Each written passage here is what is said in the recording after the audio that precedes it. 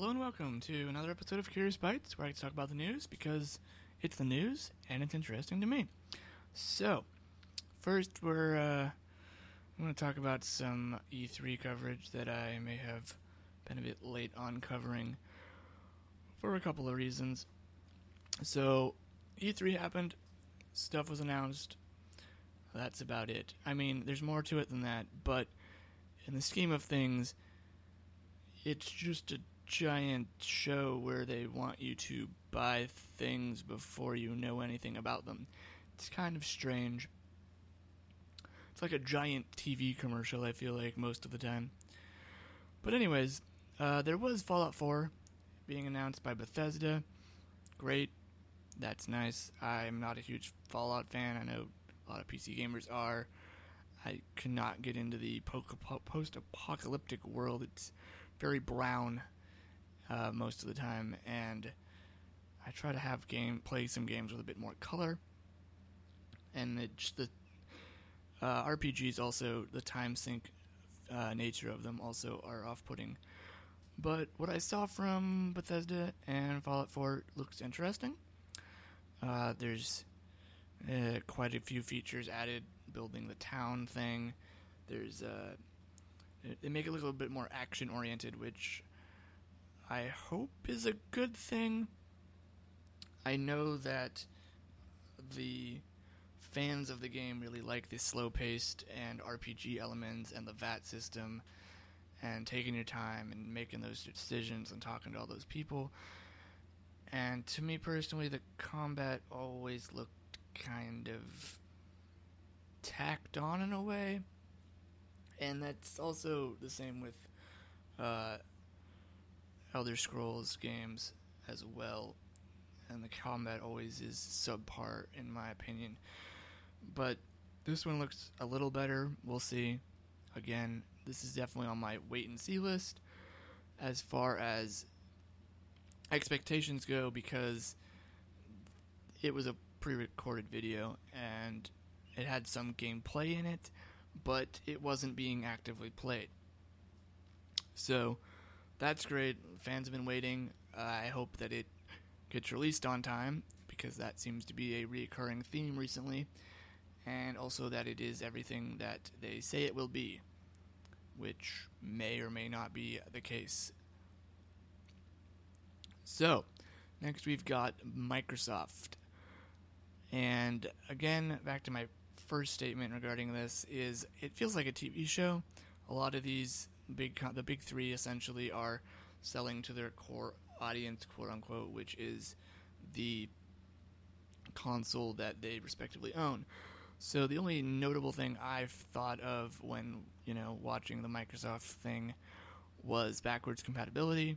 And the only reason I say that is because it should have shipped with the Xbox One, and they should have been supporting their previous games.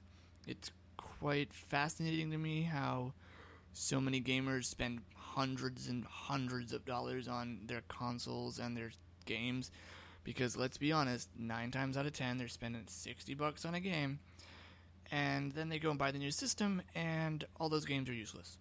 They might still have the old system, but they probably want to play on their new system, except there's no games for those early adopters, and so there's stuff stuck holding the bag there, the empty bag of there's nothing to play. I just spent a whole lot of money up front on a console. So the fact that it will be backwards compatible is a plus. One that doesn't specifically affect me, but it's still nice to see. Better late than never, I guess, is the tagline for that. Sony's press conference, I gotta be honest, nothing on there interests me per se, unless there is a PC release of it, and there is a probability that that's not going to be the case. But we shall see. The Guardian game looked interesting as far as aesthetically, the cross between hunting and the fact that there was robots, animals, hybrid things going on. That looks cool. Again, it looks cool.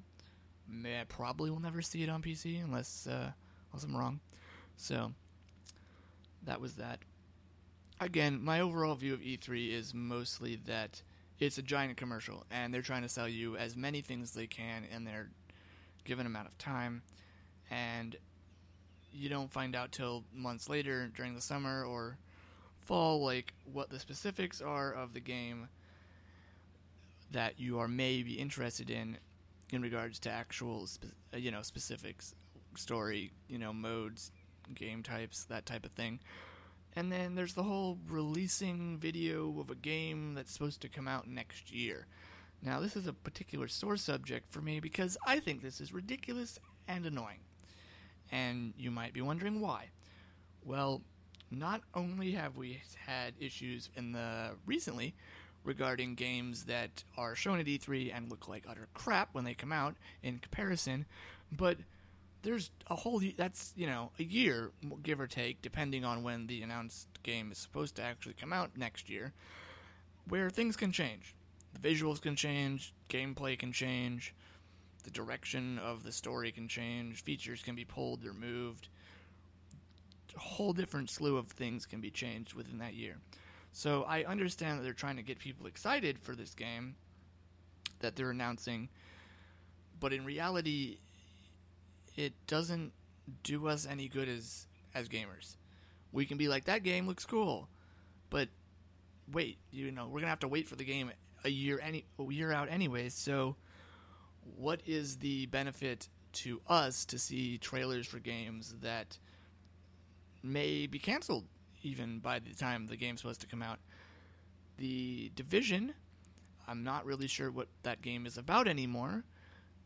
It's supposed to be a survival Destiny-style game, but that game's been pushed back half a dozen times, I think almost 2 years now, and we still don't get the game till 2016.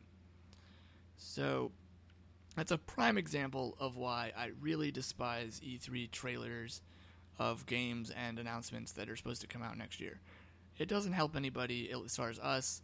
It may generate some buzz about, hey, they're at least working on this new game I'm interested in, but as far as it has X, Y, and Z, or it'll be on these platforms, or the release date is this particular date, or anything that is any value from the consumer point of view is not there. And I would much rather them come out on stage and say, hey, we're working on game X. Okay, cool. We now know that you're actually actively working on it. Let me know when you have actual information to give me, preferably gameplay, or release date, or, better yet, both a release date and actual gameplay. So anyway, E3, moving on to Batman Arkham Knight being pulled from PC. Sale-wise, you can no longer buy the game as of last week due to the fact that the game ran like crap. I have not played the game personally, but it was pulled down from Steam, so, there's definitely some truth to be told when people are complaining about the game running like crap. Now, I'm not a huge Batman fan, so take that with a grain of salt, but the fact that a game is being pulled down from Steam is quite a big deal because it's the first time that's happened that I can recall. And many people, including myself, are speculating that the main reason that it was pulled was due to the new Steam refund policy, which is fantastic because this is exactly what the point of a refund policy is, to get your money back when shit hits the fan. And that's exactly what happened with Arkham Knight. In a follow-up interview with Kotaku, some anonymous sources were saying that the game was not working right on PC for months before it was released. So these bugs that people are experiencing now were well known. They were documented, and Warner Brothers did zero to fix them or remedy them in any sense of the word. And the main reason, or two main reasons, I guess, is quoted in the article, I'll be linking that down below, is that they didn't want to hire a third-party consulting or testing firm to test the PC version properly because they didn't want the story leaking. And the second reason is they ran into some technical issues regarding getting the game to work properly on console. Rocksteady did. And they ended up Rocksteady didn't actually do the PC port. It was a different company altogether. So they, I guess, can not be held liable, possibly should still be held liable. It's a bit ridiculous that AAA companies, or, any company, can put their name on the box and say, hey, we did this, when they clearly did not do that. So that's kind of annoying. And the fact that they were able to, Gearbox has done it with Colonial Marine, but, AAA developers are off putting their PC ports onto smaller companies. And then when shit goes south, they're just like, oh, that other company actually made the PC port, and that's why it sucks. And I really think that Rocksteady should, as they apparently have on Twitter, take responsibility for the horrendous port that they've created and, fix it up.